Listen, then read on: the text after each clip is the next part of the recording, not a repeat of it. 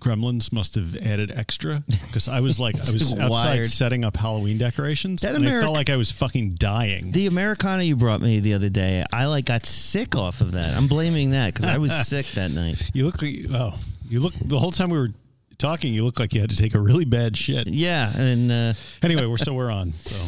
So welcome to Recovery in the Middle Ages, the podcast about two middle-aged suburban dads and their pursuit of life, love, and recovery. All you need is love. I'm Nat. I'm Mike.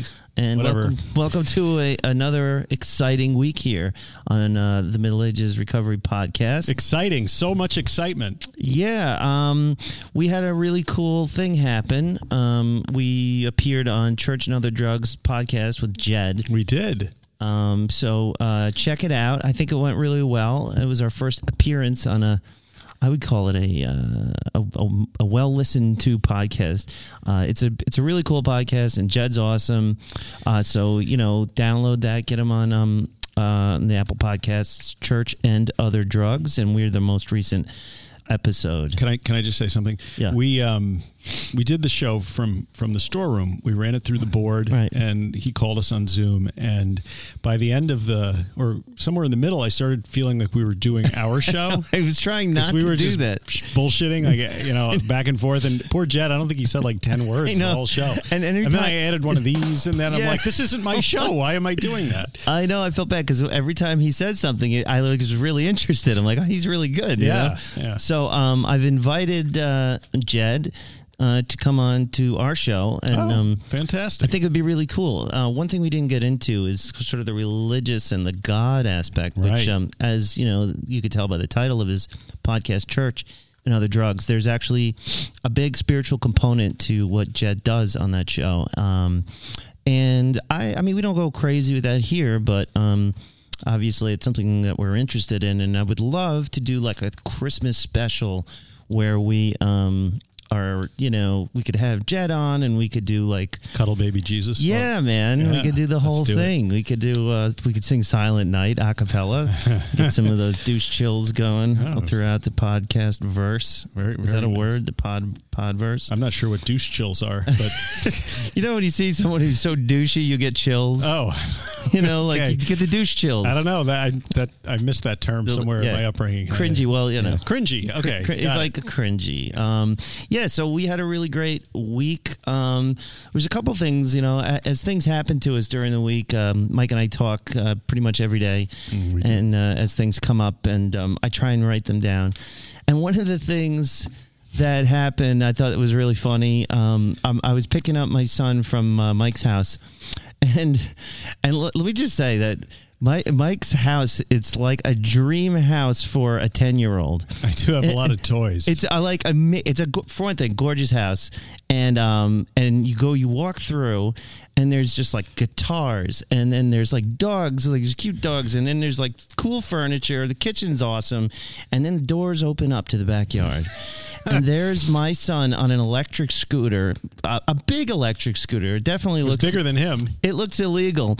Not only that, there's a really cool seating area. Then there's like trampoline thing going on, and then there's archery set up and a motorcycle. And I'm like, it's like Pee-wee's Playhouse. Considering that I'm a lawyer, it really makes me nervous when other people's kids come over to my house, because the term in the law for it is an attractive nuisance. It is, and I have attractive nuisances all over the yard. It looks like a dream to me. I'm like, this is where I want to live. I fought my wife over the trampoline, but she won. I said, there's no, someone's going to take, your kid's going to get paralyzed. Somebody's they're going to take the house. It's all over.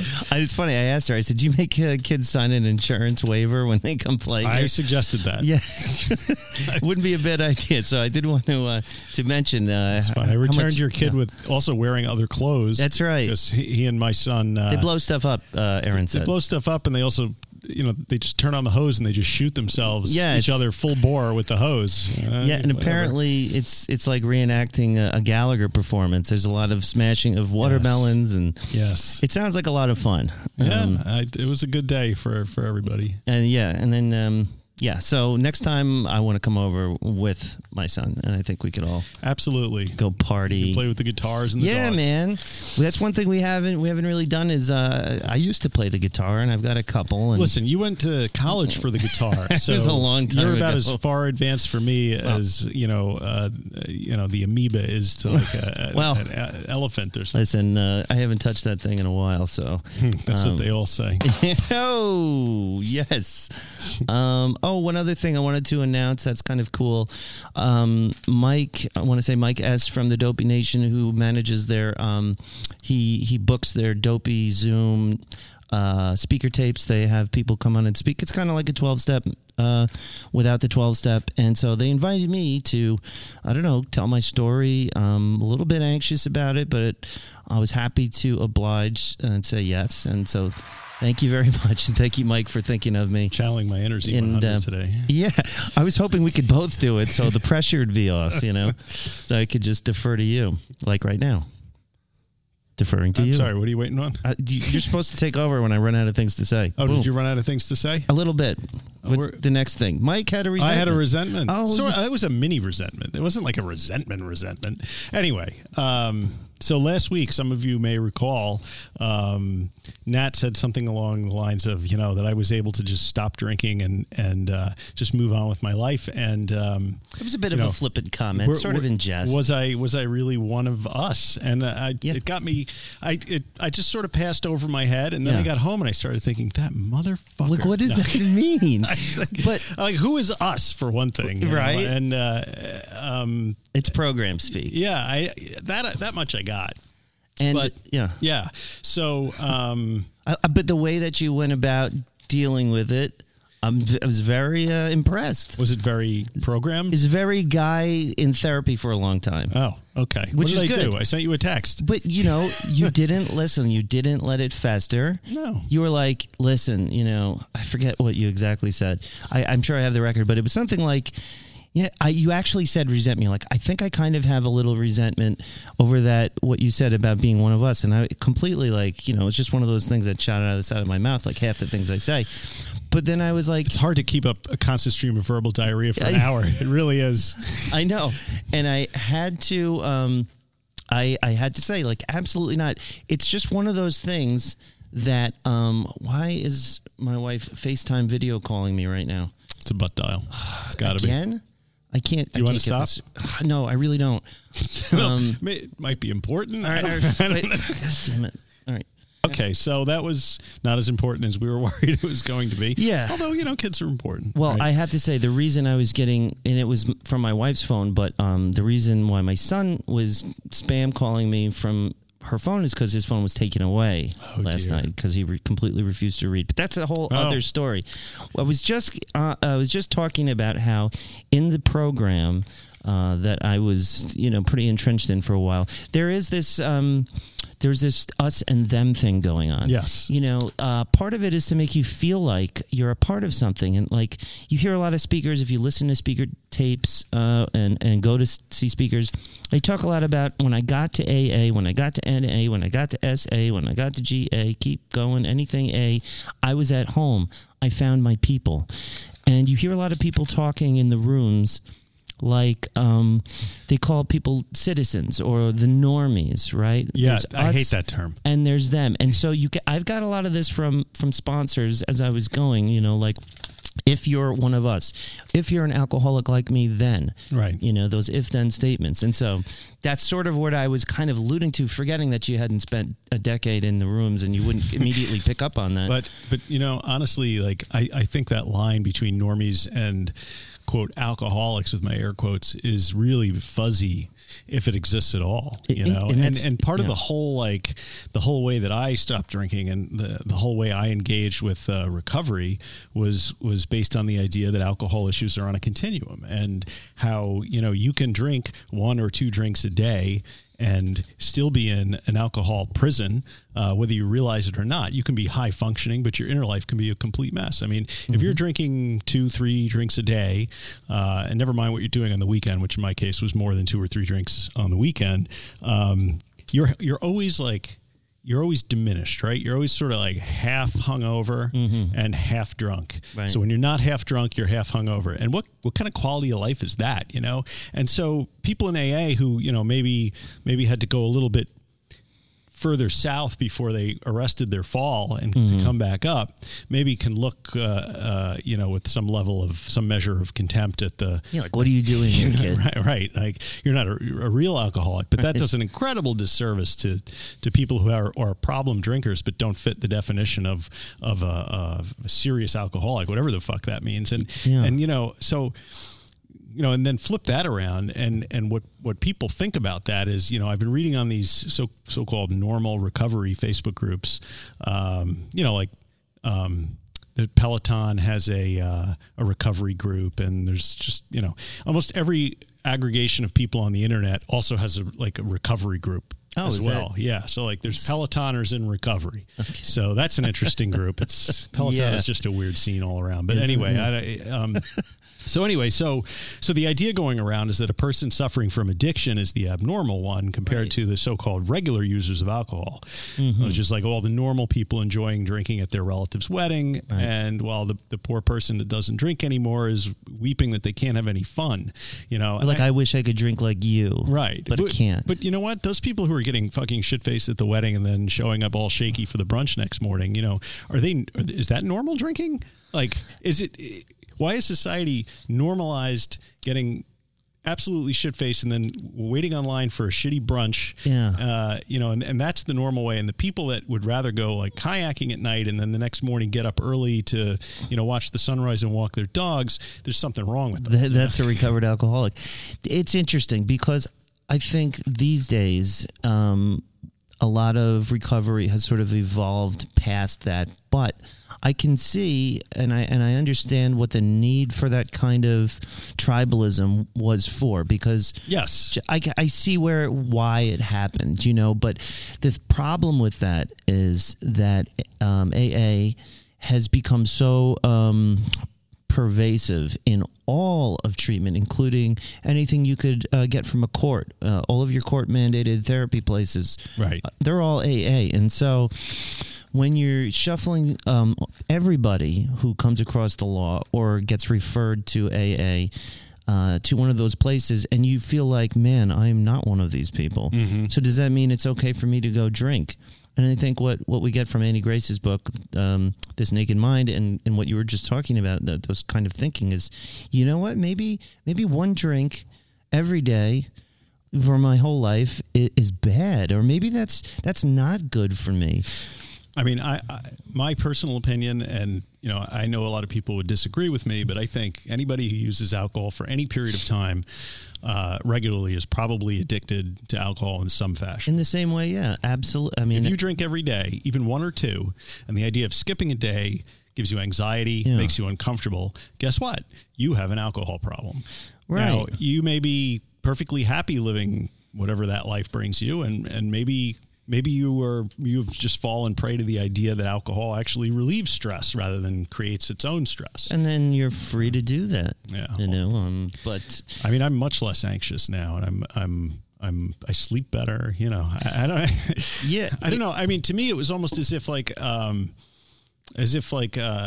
gauze that had been wrapped around my eyes was pulled off. And I don't mean to sound like I had a religious conversion experience. Oh, maybe you did, man. Because that was not it. It was a slow burn for me. It took longer than, you know, but you know, so back to why your comment just kind of sat with me wrong is because, you know, I remember the first 90 days I had to go to a whole shitload of work functions and conferences and places all over the country. And I was sitting there in my room and I was texting people on the Stop Drinking group saying, I have to go to the open bar now. And I was freaking out about it, you know, and, you know, I don't know. I certainly felt like I had a problem at the time, you know? So one of us, I don't know if one of us means I have to, you know, what's the old expression when you think you've reached your bottom, you pick up the shovel and you keep digging for a while. But, I mean, and I have been there. That's the other thing. Like, you know, so. Yeah, man, it's one of those things that the longer I have been sober and the longer I've been through recovery, the more of the long view I get on it. And I do think that kind of thinking, while it can give people a sense of safety in those programs, it could be overall more detrimental to people who, don't fit into that. Or if you're not able to be the 5 to 10% that, those programs work for, then what kind of person are you? What kind of failure are you? Mm-hmm. You're one of those people that are constitutionally incapable of being honest, which is the way it's put. Right. I mean, and I don't know, it's probably dangerous thinking. I don't know. I didn't want to go crazy against. No, I got nothing. But you should feel bad about somebody saying, like, here you are trying to get better. Doing everything you can do on your own, not following one of these programs. And why should you be made to feel like you're on the outside of something, right? Right. I just felt like I was being judged by standards that I don't necessarily agree with. That's exactly what I was doing. I don't adhere to. Of course, that's what I'm doing here. I am judging you by standards by which you don't agree with. That's the whole premise of the show. But I understand your. Hold on. Did it just get really loud? Not in my headphones. Wow. Okay. No, never mind. Weird. Something. Maybe you. And it seems to be fine. Right. That's one way to test the levels. So, Resentments is the next thing on the outline. So actually, of course, we just segue right into resentments. Right, because we were talking about resentments, and we squashed that resentment, and our relationship is that much better for it. It's even stronger. And it inspired me to, in the future, think up of things I resent you for so I could bring them up on the show. Well, we've got to be even in our resentments. I've tried, now that I'm looking for... You'll find something. I'm looking for some now. You'll find something. So what is a resentment anyway? A resentment is a negative emotion that people experience when they perceive that they have been wronged in some way. I got that information off of the internet, a reliable source. You can trust the internet. Or the Big Book on page 64 calls it the number one manifestation of the ego. You're quoting the Big Book? Again, from the internet. Okay. I did not get out the Big Book and thumb through it. Although I have it somewhere. Or as I put in the meme on the Facebook group, it's poison that you drink hoping that the other person drops dead. A lot of people like that one. They did. We got some shares on that. Did, yeah. I wish I could have kept going with more memes, but I know. I have very brief flashes of creativity. Yeah, well, when you do it, because otherwise I'm stealing other ones and trying to give attribution. And So, just, more schooling now. It's often a companion to anger, hatred, and contempt, and it shows up when others try to control you. Right. People don't act the way you expect. Mm-hmm. People say one thing and do another. Right. Or people act or judge you on what you perceive to be unjustly. Okay, yeah, I feel like that's described most of my experiences in life up to this point. So like in recovery, it shows up that people who seem to be getting in the way of individuals attempting to build a life away from recovery. Shit, that doesn't make any sense. I don't know why I wrote that down. I think that makes sense. No, I like it here. Well, so it's like people treating you, you're trying to recover, you're trying to build a life, but people still see you the way you were when you were still active. Absolutely. How many of us have gotten clean and you're still waiting for your mother to stop hiding her purse when you come over? Right. You know what I mean? And you're like, I've been clean for 3 weeks, Mom. Like, what the hell? Right. And people post stuff like that all the time on groups, like, when will my wife trust me again? I've been clean for 6 months. And the way I answer that is, you think about it like you've walked into the woods for 6 miles, and now you've got to walk out of the woods, usually uphill on the way back. So you got to give yourself and your loved ones. They used to tell me, at least as long as you were active, and then add 6 months is maybe how long you should think about giving your loved ones for. Wow, holy crap! Right, and then what if you don't live? You don't live that long. Many of us don't live that long, and you have to expect that much because there has been a lot of damage, and that's part of where Making Amends comes in. And of course, there's a lot of bad things that can come of that, but we try not to harm people in our amends. And well, that's the whole point, right? You don't do it if it's going to make it worse, right? Which is sound advice in all areas of life. Yeah, there's plenty of people in business that I would never go call up and be like, and admit to anything. Yeah, but of course, I don't want to remind them that you stole money from them 25 years ago. No, but we do a living amends where I practice business, ethically. I couldn't think of that word. It's a tough one for me. But resentments, I mean, when I read your notes on this, it made me think of when I was under the thumb of the New York State probation system, and in my DWI probation, I had court-ordered outpatient therapy. Right. And I resented, like I wasn't being successful for most of that time. And then I would resent the counselors for, catching me with a dirty urine, right?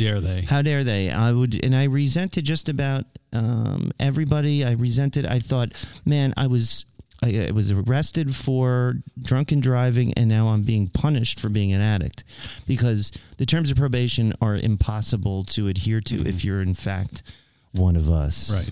Well, I mean, there's certainly something to be debated about, the way people with addiction issues are treated by the state. But that is another conversation. I mean, once you've been, handed out a sentence or whatever, then the expectation is you're going to.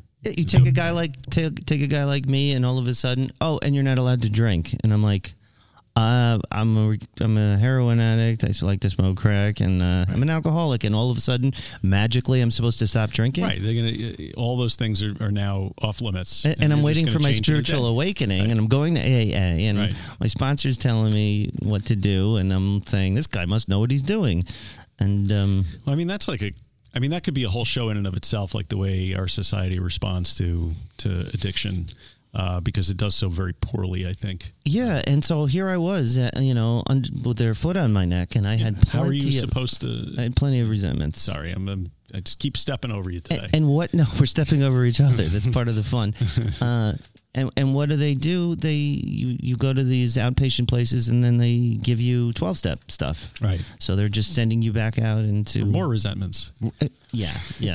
I mean, do you think that resentment is a relapse trigger? Do you think the fact that you had to adhere to all of those strictures governing your behavior made you want to go out and use again because you were kind of like, fuck this, fuck them, I'll show them, all that? I mean, I've thought about that a lot and spoken to various therapists about that. And I've been accused of that, too, by my therapists. And I guess I agree with that. I had one therapist telling me that, man, I'm doing the victim thing. Mm-hmm. I'm playing the victim, and I'm thinking to myself, man, I feel like a victim. Right. But maybe that was the wrong way to look at it, because it certainly didn't help me get sober. And I continued to struggle feeling like a victim, and to constantly be under those restrictions, and having to report to probation, and the constant threat of probation officers showing up to my home with a breathalyzer. And I don't know, like I think about that, did I do better during that period of time where I knew I could be tested at outpatient, twice a week or whatever it was, and that it wasn't just that they would kick me out of the program because I was under probation. Right. If I violated by passing a dirty urine, well, I could go to jail. And in fact, I did finally after doing that. And so all of my therapists I thought of, and I actually said this one time because I was really pissed off. I used to get very angry at these meetings. And I said, I can't tell you what's really going on because they would always encourage me to be honest. Right. And I'm like, how can I be honest with you when you're essentially an agent of the court? Yeah. Like, that's what you are. Right. And tell this guy everything. And then he'll use it against you. And that's what happens. Because at some point in time, I did be honest with one of these people. And I finally felt like comfortable. I'm like, yeah, listen, I did relapse. I know I'd been clean for 8 months. And I've been testing clean. And I really had been. And I had a relapse. And I was just at the end of my term at KPC. I don't mind mentioning their name. That fucker report. Yeah. And yes, he did. Son of a bitch. He got me in a vulnerable moment and said, listen, yeah, I know. I had a drink. And it was really not a bad relapse. And, okay. And then didn't say anything. All of a sudden, I get a call from my probation officer. Oh, I heard that you relapsed. And I didn't even have a test. That is... And not only that, they sent me back to the beginning of the 8-month-long program where I was backed, and I had finally gotten some freedom in my life. Like, I could see my kids again. Let me just rewind that. Yeah. Who did you tell that you had that drink to? Was that a therapist? It was my one-on-one therapist at KPC. And they have no, the legal mind's working. Like, there's no confidentiality between you guys? Well, that's what I was confused about. Yeah. And when I came back in, I was so angry at this motherfucker. I think that resentment is entirely justified. Yeah. And I was very... And I said, and I went in and I got in a big fight with the owner, and I made a big scene, and consequently they called me to tell me that they weren't going to let me come back because I made a scene, and I was very pissed off. Jesus Christ. And I went back, and then guess what I did next? You went out. I went back out, and I went fucking crazy, and I made it count, man. So yeah, I mean, bullshit. I don't know. How is that an effective way of trying to treat people? I don't believe that it is, because I've been punished. I don't want to say for being honest, but being a failure. I was a failure, and God damn it, I'm telling your probation officer, you criminal. Nobody can possibly punish the addict more than the addict punishes himself. Yeah. I believe that. They can put you in jail, right, that's an external, but inside you're just beating the fucking piss out of yourself all the time. Yeah, man. And I was working. I had a good job. I've got my, I was keeping up my life as best I could, with everything out there. Everybody knew everything, like my family, so to speak. So I wasn't like living a total lie anymore. I was out there. I was, in therapy and stuff like that. I had my children. I had a car at the time. And this just really fucked me. And you could say, listen, I screwed myself. Of course I did. I should never have. But it made me think maybe I should have never been honest in that situation. Mm-hmm. But their hands are tied because, there's an agreement with it. You have to sign, the HIPAA waiver. Right. It's part of the deal, man. And when you sign that probation agreement, that's it. There's nothing a lawyer can do. Believe me, I looked into it. It seems really, it's just sad to me that the way that we treat, and I know this is a separate topic and I'm drifting off resentment, but it really annoys me that the way that we treat addiction, which we don't understand the cause, right? We don't understand why people abuse alcohol. I thought it was a disease. We don't understand. Well, that's another show. Maybe it is. Maybe it isn't. Whatever. There's no consensus. And yet there is some sort of consensus around how we punish, right? Yeah. We take someone who's addicted and we punish them. Sure. By state action. Bad boy. Right? Hit him with the newspaper in the nose. Right. Which is supposed to, I don't know. I mean, it's the same way you punish someone that steals, robs a bank. Right. Cut their hands off. I mean, cut their hands off. I mean, to me, it's, I don't know, whatever. Anyway, back to resentment. Yeah. So do I have a resentment? Would you diagnose me as about that? Sure. Well, how do I resolve that? I'm sure you resent that, but the question is are there justified resentments? Sure. I mean, of course, there's got to be. Yeah. But, so the real question is, how do you resolve those so that they don't fester inside you and cause you to do damage to your life? Meditation. Yeah, you said that. I know. I was going to meditate today, and then I thought better of it. I mean, you got to shift your. I mean, because really, the only person that self-directed anger wounds is the person you're directing it at, which is you. So, how do you get around that? I mean, fuck. Who knows? Well, I mean, there's people that are full of resentments that have never had a drink. Yeah, of course. Are they healthy people? I don't know. I don't know what even is healthy. Like, what's a healthy Mentally guy? Healthy. Mentally, like, with it. You're not crying at fabric softener commercials. Like, because that's me. I will sob at a fabric softener commercial. Wow. Not lately. I haven't seen one, thankfully, because it's embarrassing. Different stages in our life, we're emotionally tender. I'm like, life looks so perfect. But I don't know. I read something on one of the AA, I don't even know if it was AA, so forget it. I'm not going to say that. On some 12-step group today where it said, in order to build a successful life in recovery, you need to let go of resentment. And if you can't, you will never find peace away from alcohol and drugs.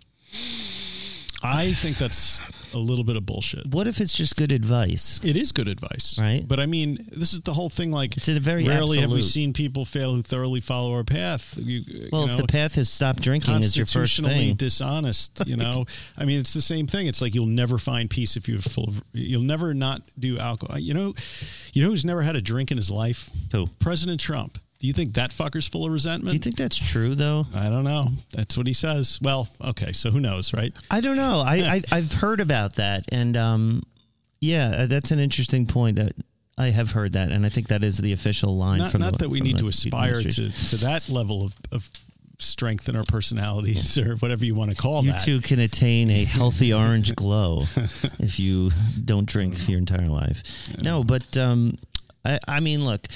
Part of what I've been discovering, I guess, about studying these topics is that a lot of this stuff, it's good advice. I mean, like the 12 steps, to say that you're powerless over alcohol. I mean, maybe you aren't powerless over alcohol, but maybe it's a good thing. Maybe it's good for you to just say, yeah, I'm powerless. And, sure. And just walk along and just do it. And if you're able to, as part of your therapy, cure yourself by not drinking to start off and then do this line of, mental exercises, then that's great. But to present it as gospel truth, that is probably reckless and maybe damaging. Maybe. Whatever works, though, right? I mean, it works if you work. We neither endorse nor condemn. So work it, you're worth it. Right. That's Stay. Right. I saw, so going back to that whole big book business on resentment, how it's a manifestation of the ego, whatever. Yeah. Resentment is considered to be the granddaddy of the character defects, is it not? I think that you've got something there. I think that's pretty well agreed. It's that and having reservations. It's another one. Right. But I mean, how about if you look at it as like a psychological defense mechanism rather than as a character defect? Because character defect implies that there's something wrong with you. Psychological defense mechanism. But you could pray to God and have Him relieve you of those defects, can't you? I guess you could. I mean, it's right there in the book. It's in print. I mean, they've published 1 million of these books, and that's what it says. Yeah. But really, I mean, pray to Him. Mike. Yeah. I mean, you may be resentful before you ever start abusing drugs or alcohol. Sure. It could be from being criticized by your parents. Right. Your older brother. Being hypersensitive, and that leads to hypersensitivity to perceived criticism or disapproval. And then maybe you drink because of all of that shit. And then it sort of pops out, I don't know. I just think there's a lot tied up in the idea of resentment. And it seems like it should be dealt with, but maybe in a more, maybe with a therapist. Yeah, I mean, that's all I'm saying. I don't understand. Well, people who say, "Oh, I don't want to see a therapist," they don't like a therapist, but yet you'll go to these groups and you've got junior therapists, who don't work in the field and just miraculously have stopped drinking, or so they've told you, and you're treating them like a professional therapist. Like, why not? And I think the double whammy. I think the best for me. The best possible clinician is one who is also a recovered addict. But, I mean, that's another topic in itself. I don't know. But, like, I've had both, right? And I've gotten a lot from, and usually they're honest with you. If I would ask, or you can usually tell just by the language they use. And I've had great clinicians who were admitted, recovered addicts, and also ones that were straight up book learning, and just professionals. And so I'm sort of on the fence as to what is better. And I think it probably comes down to the individual and your ability to trust someone. Because for me, I didn't get better, let's say, until I was really able to be honest about the way I was feeling and then things that I was going through my mind.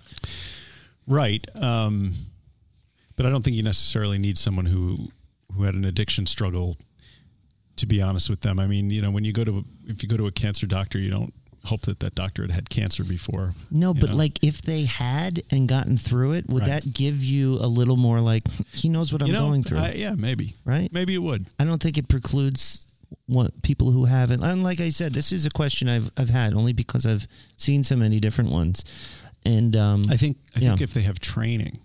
Yeah, of course. Yeah, I mean, I was thinking like someone with a lot of training, but is also a recovered addict. Right. You get a lot in the therapeutic communities that are not that trained. They just you can do these courses that make you a peer advocate and things like that, and that's great, and I think it's really helpful. But they get put on the same pedestal, I think, as a truly trained clinician, and that could be dangerous. But I guess it's like anything, in professional medicine. It's another interesting area that we could explore in a full episode. The modalities of mental health. I mean, I would think if you're a therapist and maybe if you have an alcoholic in your family or you've had to deal with someone, I mean, I think that would a lot of them, and they don't admit it, but I think a lot of people who go into these fields, like I had this one. So I guess he was a social worker, group leader, working with me, that he had a diploma from Columbia University on his wall. And that was perplexing to me on its face, because I know that social workers at this place, I mean, it's well known that they're not in it for the money. Right. And he was clearly a sharp guy. He had worked in the drug courts for the county, I think, and stuff like that. Very sharp. And he was intelligent, and I could tell he wasn't one of us. There's that term again. And I kind of, and they don't like to break that anonymity of themselves and like what brought them there. But one time, as he was watching me urinate, I would always make awkward conversation because I have a hard time. No eye contact, but no. I mean, I used to try and make them uncomfortable. So like if I really didn't like a therapist who had to watch me, I would make a show of it and try and make them uncomfortable.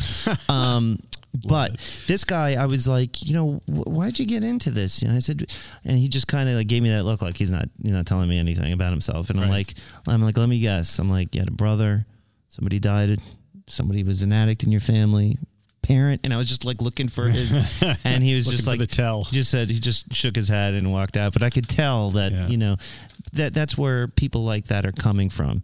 You really have to want to it's almost like charity at that point.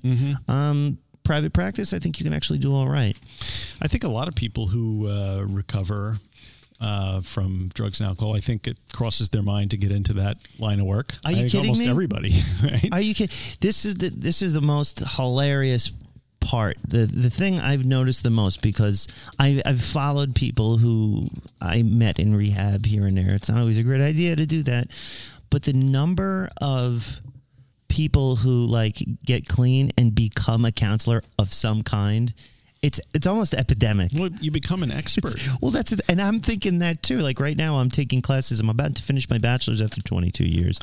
And I'm like, what am I going to do? Yes, thank you. It's going to happen. I'm currently writing papers at the age of 42, and it's absurd. But yikes, that's fun. I'm like, hey, what do I have the most experience in that I could really, maybe I could take my education to the next level and do something I'm interested in and have experience in. Well, you could sell drugs.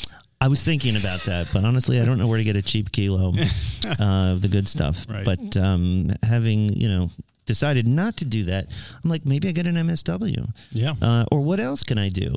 I don't know, but it's definitely in the back of my mind. And I think a lot of addicts, who get to that point where, look, they're felons, they have tattoos on their neck that say things like faith and, mom and forgive me, mom. Have you ever seen that one? I see a lot of those. Yikes. And that's nasty. Faith is another one I see a lot. But where else are these guys, getting professional work? It's the one place that you can come looking like that, and it gives you instant credibility. Yes, right, 100%. Yeah. But the other thing that's interesting though is like addicts, people that have been through a recovery program, or even who have just spent any time on learning the ins and outs of recovery, have probably done more self-introspection than most people out there, and are probably better positioned to do that kind of work. Just like what we were just saying, is someone who's been through that, a better clinician, right? Full circle, bringing it full circle. Wow. Kind of tying together this web that we're weaving here. Yeah. Like, what is it that we're talking about? Confusing web. Listen, I could talk about this all day, but I am very anxious. I've been thinking about this since we started the show. What? I want more stories from, I call it Mike's New Jack City years. And you've put this onto my outline, and once it's on the outline, it's happening. Okay. So don't give away the punchline. I'm just so without further ado, So Bronx, New York, 1988. It was one of the times where I had alienated all of my friends to the point where no one was letting me live with them or anything like that. So I had temporarily you burned your bridges. Come back to my ancestral home and was living in my childhood bedroom for a short period of time. I've been there. But what I would do, I would like to say on the weekends, but it was probably a Tuesday night. I would get in the car and drive to the Bronx for festivities because I didn't know where to score crack where I lived with my parents, but I did know that if I went to the Bronx, I had several places I could go get it. So I drive up there on whatever night it was. And now that I think back on it, it was probably a holiday or something because there was nobody out in the street. You know, that's the worst feeling. You drive there, you park your car a few blocks away because you don't want to, drive up the block. You hop out, you walk down, you're looking for your guy. There's nobody out. And then you start thinking to yourself, fuck, I got to go to that other place. Oh, no. Because, the place you've been avoiding. The reason you don't go to the other place is because it's bad down there, And in this case, the other place was Briggs Avenue. You don't want to go down Briggs Avenue. And you're so white, you're glowing. Right? I am the whitest fucking crackhead. We're talking Revenge of the Nerds, beaming, right?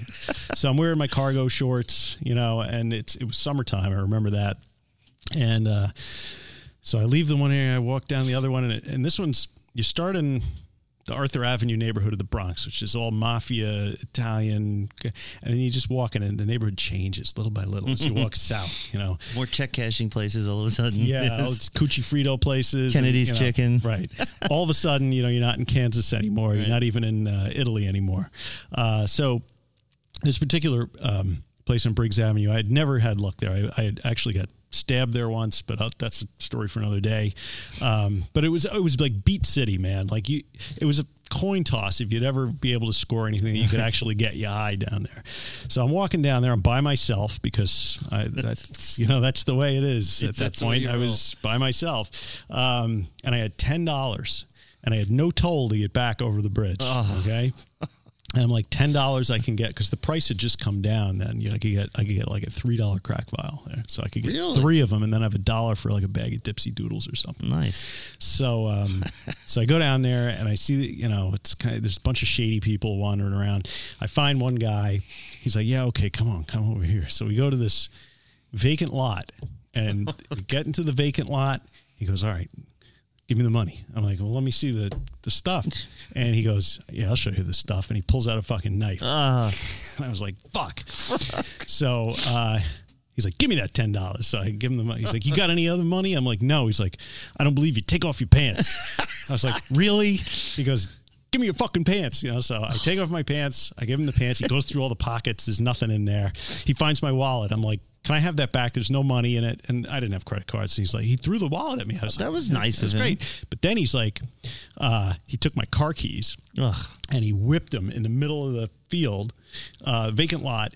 There's like grass, concrete, debris everywhere. I'm like, and it was dark. I was like, motherfucker. And then he's like, "Good luck getting home, white boy," and turns and walks away with my pants. Oh, man. So I'm standing there in the middle of the South Bronx in my tighty whities, scrambling around on my hands and knees trying to find my car keys, which by some miracle I found. But now my car is parked back in the mafia neighborhood, and I'm not wearing any pants. And you're like 6 feet tall, right? 5'11". Yeah. So it's not like I sort of unobtrusively scurry back to... You're not slinking around in the shadows. I did my best slinking, though, that day. So but people are out. Yeah. It's summer. They're looking at me, walking in my underwear like, what the fuck is this guy into? So I get in the car, and then, the last hurdle I have to confront is I have to somehow get through the toll booth without any money, not wearing any pants. So we had a trick, though, and sometimes it worked, and sometimes it didn't. That's when they had those plastic baskets sort of thing. You pretend to throw something in there, yeah. And when the bar doesn't go up to let you in, you sit there and you honk your horn. Yeah. So I do this, and the Triborough Bridge Tunnel Authority cop comes wandering over.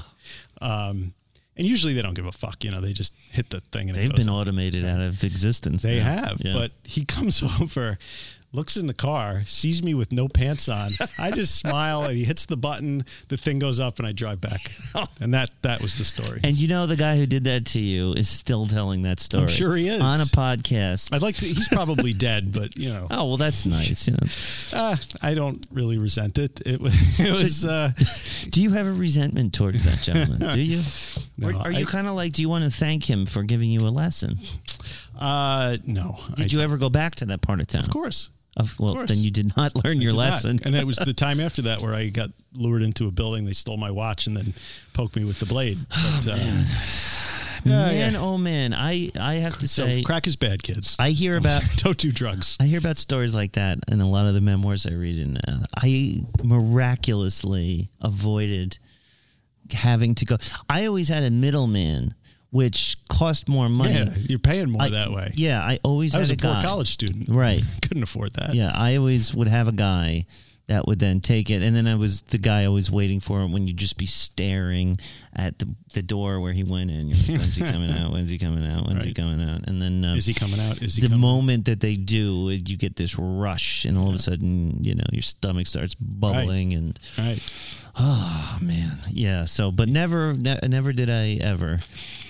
wander through a neighborhood like that. So I'm living vicariously through you. And, it was an adventure for a young man in the city. I will say that. That is. It's funny. Brandon Novak, the professional skateboarder who's now big in recovery, he's out there. He's a personality. Right. He has a lot of stories like that are just like. And the way he described it, I think he was on with Dave on Dopey, where I heard it, and he was talking about how he felt like a junkie Indiana Jones. Right. Like, perfect. You know what I mean? That's great. And not only that, but he actually has produced now like an action graphic novel portraying these adventures. That's fucking awesome. And I think it's been published now, but I'm not sure. Link in the show notes. I got it. Yeah. So Brandon Novak, junkie Indiana Jones. That is awesome. Yeah, man. But it's stories like that, and that really got me. Wow, we're doing pretty good here. We're at 44 minutes. Yep. So you talked a little bit about normal recovery groups. That was the next on our list. I think we talked about that a little bit. Yeah, I think and how did that out of order. Just to recap that, because that's something I've been thinking about a lot lately. There's a couple of memoirs I've been listening to.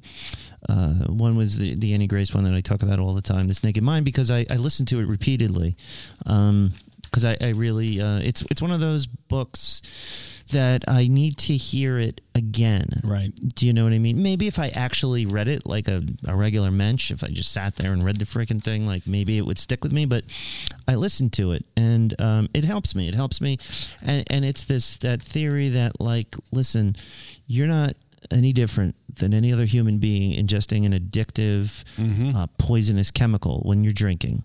So nobody out there is successfully drinking. Like, yeah, maybe they didn't get caught doing it. I mean, it was a miracle I didn't get caught driving drunk 1,000 other times I did it. But you're doing what is best for your body, right?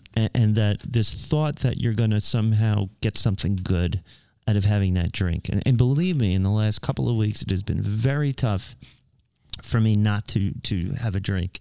Really? Yeah. Have you been struggling? A few times. I think I was definitely like, man, I want to drink right now. Well, is it the drink that you wanted, or is it the feeling that you get from having the drink? It's the feeling that I think I remember getting. From having the drink. That whoosh of all the tension going away. Just like, yeah, which is like you're about to say, because I don't need to hear you say it because I know exactly what you're going to say. Meditate. Well, and because that's what that did for me when I did meditate. Or, that's one strategy. Playing the tape forward's the other strategy. And that's kind of what I ended up doing. I debated with calling you and being like, Mike, I want to have a drink, but I'm like, I don't want to do that. You can always do that. I know, and I know you would be totally kidding. It would be great, and it would be great. Do it. I'm probably gonna do that. Absolutely. But I didn't, and I was like, no. I was like, I don't want. I want to be able to like squash this myself, and what would frighten me about that is the time I can't squash it myself, and then I go have a drink, and will my life get ruined? Probably not, but I don't want to do that, and that's the bottom line. No, and I don't want to, and I think that's what's important. That's what's the difference between me now and maybe 2 years ago, or even, is that I'm not thinking like, man, I really want to. I'm able to, analyze that thought and say to myself, what is this really going to do? And that's why listening to the Annie Grace book, it puts me back in that mindset where I can say, yeah, she's right. Anything positive I think that this will do is straight up a marketing ploy that has been so like ingrained in my psyche since being a child. Well, it's hard to shift the paradigm inside your head without constant reinforcement of what that shift looks like. Because you're in the pattern where you're thinking that drink is going to make things better temporarily, when in fact it won't. It really makes you feel shitty. And all of the work that you've done and all that other stuff, why just, chuck it? I caught you. Yeah. Do you really chuck it all away by having that one drink, though? That's that same You don't chuck it by having that one drink. You chuck it by having the next 20 drinks. Right. But okay. But there's that shame, there's that AA shame thing, and it's even coming out of you and you don't even realize it. It shouldn't be shameful. It should just be, okay. So, do you know what I'm saying? Yeah, I do know. I absolutely know what you're saying. Like, you have that drink and bam, you just lost everything you did for the last 2 years. But do you really? You don't. You don't. You don't. But you still don't want to do it. Right. I mean, and it's probably... You feel really bad. Right. You would, yeah, of course. And then you'd have to be like Dax Shepard and be like, oh, this is what I did. You're right, though. I did go right for that. You did? I did. It's just, and I have a resentment. That's so weird. I'm having a resentment. It just goes to show you how ingrained that viewpoint. Yes, you chuck it all away. Yeah, and that's really what people are getting. Because honestly, that's how I probably would feel. Right. If I did it, and you shouldn't. And I shouldn't. No. But it's easy for us to tell people they shouldn't. Yes. Do as I say, not as I drink. Yeah. So cool. So that sort of wraps that up. I wanted to move on because we're running long, and I don't mind running long. I like having a long show. That's before you go to the next thing. Just a quick. I thought about putting a poll up and asking if people want us to stick to an hour. Do you know how to do a poll? You can do it on Facebook. There's a way to do it. Okay, you're in charge of that. Okay, I'm delegating. I'll put the poll. I'll put the poll. Do a poll. See if anybody participates. Because then the thing is, like, do we keep it an hour? Like for regular episodes, and then if we have an interview, go long, or do we just keep talking until we run out of things to say? I don't know about that. I mean, I know what I like when I'm listening to podcasts. Like an hour? For my favorite podcasts, I always want more. Right. Like I really do. And I usually get disappointed if it falls below like 45 minutes. Yeah, right. I'm usually like, they're just phoning it in this week. Like even when I was listening, not to call out Jed on Church and Other Drugs, but there was a few like episodes and I'm like, 35 minutes. Like, come on, man. Right. I need a solid 45 to be, but luckily the Jed's short shows are actually really great. Anyway, if you don't see the polls, just send us an email or comment on the Facebook page. Do you want it longer? Yeah, I'm curious. I'm definitely curious. I think we could actually, since we're talking time-wise, I feel like we should talk about this. There was an article, Recovery in the News. Yeah. You going to sing this week? Recovery in the News. Yeah. So this was sort of it's such a cool song. I like it. It is. I wonder who owns the copyright on that, because it's on every single Rudy board that's been sent out. So somebody's making money off of that. Yes, not me. Yeah. Right. So the New York Times this week had a great article called "Mother's Little Helper is Back and Daddy's Partaking Too." And it's a weird article because it basically talks about how parenting is so stressful that you need to get drunk and high to just do like it. I just said. I really needed a drink the other day. I thought I did. But so I'll put a link to the article in the show notes. New York Times, and it's written by Jessica Gross, who seems to be a young, 30-something young person. I don't know. Is based that on young? her picture. Yeah. I mean, it is to me. It's pretty young. Most people are young to me, though. Yeah, that's right. It's you. Yeah. Us young people. Right. So So anyway, the article goes on. It starts by interviewing some people who are dealing with homeschooling and COVIDing. COVIDing. It's now a verb. But, sentences like this. Since the pandemic began, members of the group have experienced job losses, wildfires, week-long power outages, political unrest, elderly parents, news cycle on turbo, and unending days filled with educating, feeding, and caring for their children. And spending time with your spouse like you've never done before. Which apparently means that you need to get fucked up because those things... You thought you needed to get fucked up before? Those things are much too hard. This is it, man. This is... But, I mean, so... some of these people, like, I don't know, and I'm trying not to be judgy, but I'm a little judgy. Like, my hobby is doom scrolling and learning the science of COVID and smoking weed and sitting on the toilet staring at the wall. What the hell is doom scrolling? Maybe you could find something else to do. There are other things to do. Besides doom, what is doom scrolling, smoking weed, and sitting on the toilet staring at the wall. I mean, that's a 16-year-old that's saying that, right? She's 36. Oh, and that's her? She says that? I admittedly didn't read this. Not the... I didn't read the article. Not the author, but I have to someone admit. she interviewed. And she has 2 kids, and one of them's 18, and the other's 10. And she just likes doom scrolling, which I don't know what that means. She owns a health food restaurant in London, Ontario. Well, God bless. I just hide in my bathroom and vape, she said. All right. I smoke some weed and I'm able to calm down and clean my kitchen and do my laundry and some regular person things. Wait, she's the author of an article in the New York Times? This is not the author. This is someone the author interviewed. Man, I should submit an article to the Times. You guys can read it. But it just seems to me that's just so... Well, that's a malaise of that generation, I think. That's a general, I don't know. I feel like every generation, gets more... apathetic, or maybe we just think they are. I don't want to. You don't want to be the old guy sitting on the porch. Get off my lawn. I don't think that's it. I just think the whole idea of substance abuse as a relaxation activity is just needs to be revisited. I mean, this other person they interviewed who lives in the Bay Area, their daily cocktail is a way to pause and talk to each other, and the kids will leave us alone. If you drink enough, the kids will definitely leave you alone. They will learn that not to bother mommy and daddy when they're drinking their special liquids. Yeah. Yeah, man. I mean, the biggest regret I have about my admittedly moderate consumption since my kids have been born is that it creates a distance between me and them, and I found myself very quick to get irritable and I am less irritable and less short-tempered from not drinking. Yeah. So I just think this is a little backwards. People are like, let's have drinks so we can, Yeah, I know, man. And I feel that way too. And it has been really difficult, especially, watching a spouse who, not that my spouse is over drinking or anything like that, but you see them, I gotta have a glass of wine, right? And it's fine. But I'm there fully present, and some of that stuff I don't wish I was fully present for, I have to admit. Mm-hmm.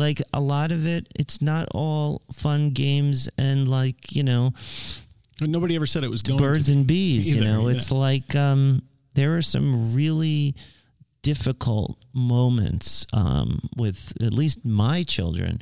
And what I find is that I'm always present because I am, a lot of it is me feeling guilty about all the time I was not present. Right. And I have gotten some kickback from my son who has said to me, not knowing that I was a heavy, a drug addict and an alcoholic. Luckily, I pretty much shielded him from a lot of that, but still what he does know is I'm way more involved in the last couple of years, and Daddy used to be I don't care what goes on, do whatever you want. I wasn't a mean drunk, right. I was whatever, man, type of dad. And yes. And so that's a bit of a struggle now, because I'm there, man. And if the kid makes a sound at 3 a.m., I'm in their room, right. My wife has to wake up early, and, she works very hard, and I'm happy to be able to do that. I mean, that's really my dream in life, was to be able to be like that. But guess what? Being there and being 100% present is really difficult. It is and difficult. So, am I really gonna like give somebody a hard time if they have a THC gummy bear to help them sleep at night? Yeah, I guess not. I don't know. Like that's not bad. But smoking, vaping your marijuana in the bathroom and avoiding your children is a whole other problem. I mean, that's right. And maybe that's my issue with the article is it just sort of it normalizes all of that. The mommy wine culture. Right. I think you put it. Well, and there's a whole other issue about how much more duties. How much more duties when the fuck did I go to school? How much more women At least you didn't say whole nother. You said whole other, and I appreciate that as an English major. I really... I pay attention to these things. I've actually looked up how to spell nother, and it's not nother. There's no word. There's not such word as nother. But, I mean, the issue is, there are many women who, in addition to, their jobs and their kids, now with COVID, they're doing extra work with the kids with online learning and stuff, and that's a very stressful pressure cooker like situation. But I wouldn't argue because I don't like to argue with women. I never win. No, you don't. But I would suggest that maybe a healthier way of dealing with the stress from that is not to. I would suggest the healthiest way to deal with it would be just like lots of sex. I think that would be the most healthy. I mean, that is my biggest. Yes. Are you blushing? No, it's hot. I'm actually colorblind too, so I'm just guessing. So interesting. That is an interesting point because I see it too. Because we both live with normies who are not one of us, right? And you see them reach for the glass of wine. Of course, they're not. I would never identify my wife, or maybe I would at some point, but I don't identify her as a problem drinker. But you see that, you watch it. What's a problem drinker? A problem drinker would be... my definition of that has changed in the last 2 years. Well, that's another great point, Mike. I'm not saying our wives are problem drinkers, by the way. No, we would never say such a... And I'd just like to say again that your wife is very cool. And so is yours. Right, isn't she? She really is. My wife is the best, and I love her. And thank God for her, because it's just nothing short of a miracle that I'm still married and that she put up with a lot of your shit. A lot more than I will ever admit on this show. And so thank God for that. So I'm not ignoring you because I'm actually scrolling through my phone right now. Who are you texting? Oh, here it is. Okay. Because anyway, a couple last words on this. Yeah. Like one of the other paragraphs that popped out at me was, and this is the author of the article saying, but for some parents, getting just a little stoned is the only way they can eke out a small measure of joy in an otherwise fairly hopeless time. Like, really? I felt that way for a solid decade, when I was chasing the dope man. Yeah. The only joy I could possibly get, man, was... But I guess if that's the way you're thinking, then maybe that's what it provides you. I don't know. My feelings about pot are significantly more benign than my feelings about alcohol. I mean, and we can discuss that more because I'm not crazy about the idea of marijuana. Just the very idea of it. The idea of legalizing it, even though it's already been legal. Let's hold that for another show because it's going to be legal in New Jersey next year. Yeah, we'll be taking a trip. We'll be doing a sober retreat in New Jersey the minute it's... Actually, we talked about celebrating a certain number of downloads by going to Medieval Times, which is in New Jersey. Yeah, everybody, we are approaching a... milestone. Last thought on this article. Because I had... This I thought was funny. They had to print a correction after they put the first version of the article up, and the correction is as follows. An earlier version of this article misstated the dosage of THC shared by Deborah Stein and her husband. It is 1.8 milligrams per gummy, not 50 milligrams, which is the dosage contained in the entire package. Yeah. So I have to wonder how many people read this and were like, 50 milligrams gummies? Let's go find some of those and relax a little bit. Those people are still high. I'm telling you, they're still high. Anyway, so is that recovery in the news? That's it. We're done. We are done with recovery in the news. No. Hey, I would never take away your magic, man. This week in weird. Okay, everybody. Nessie spotted on sonar.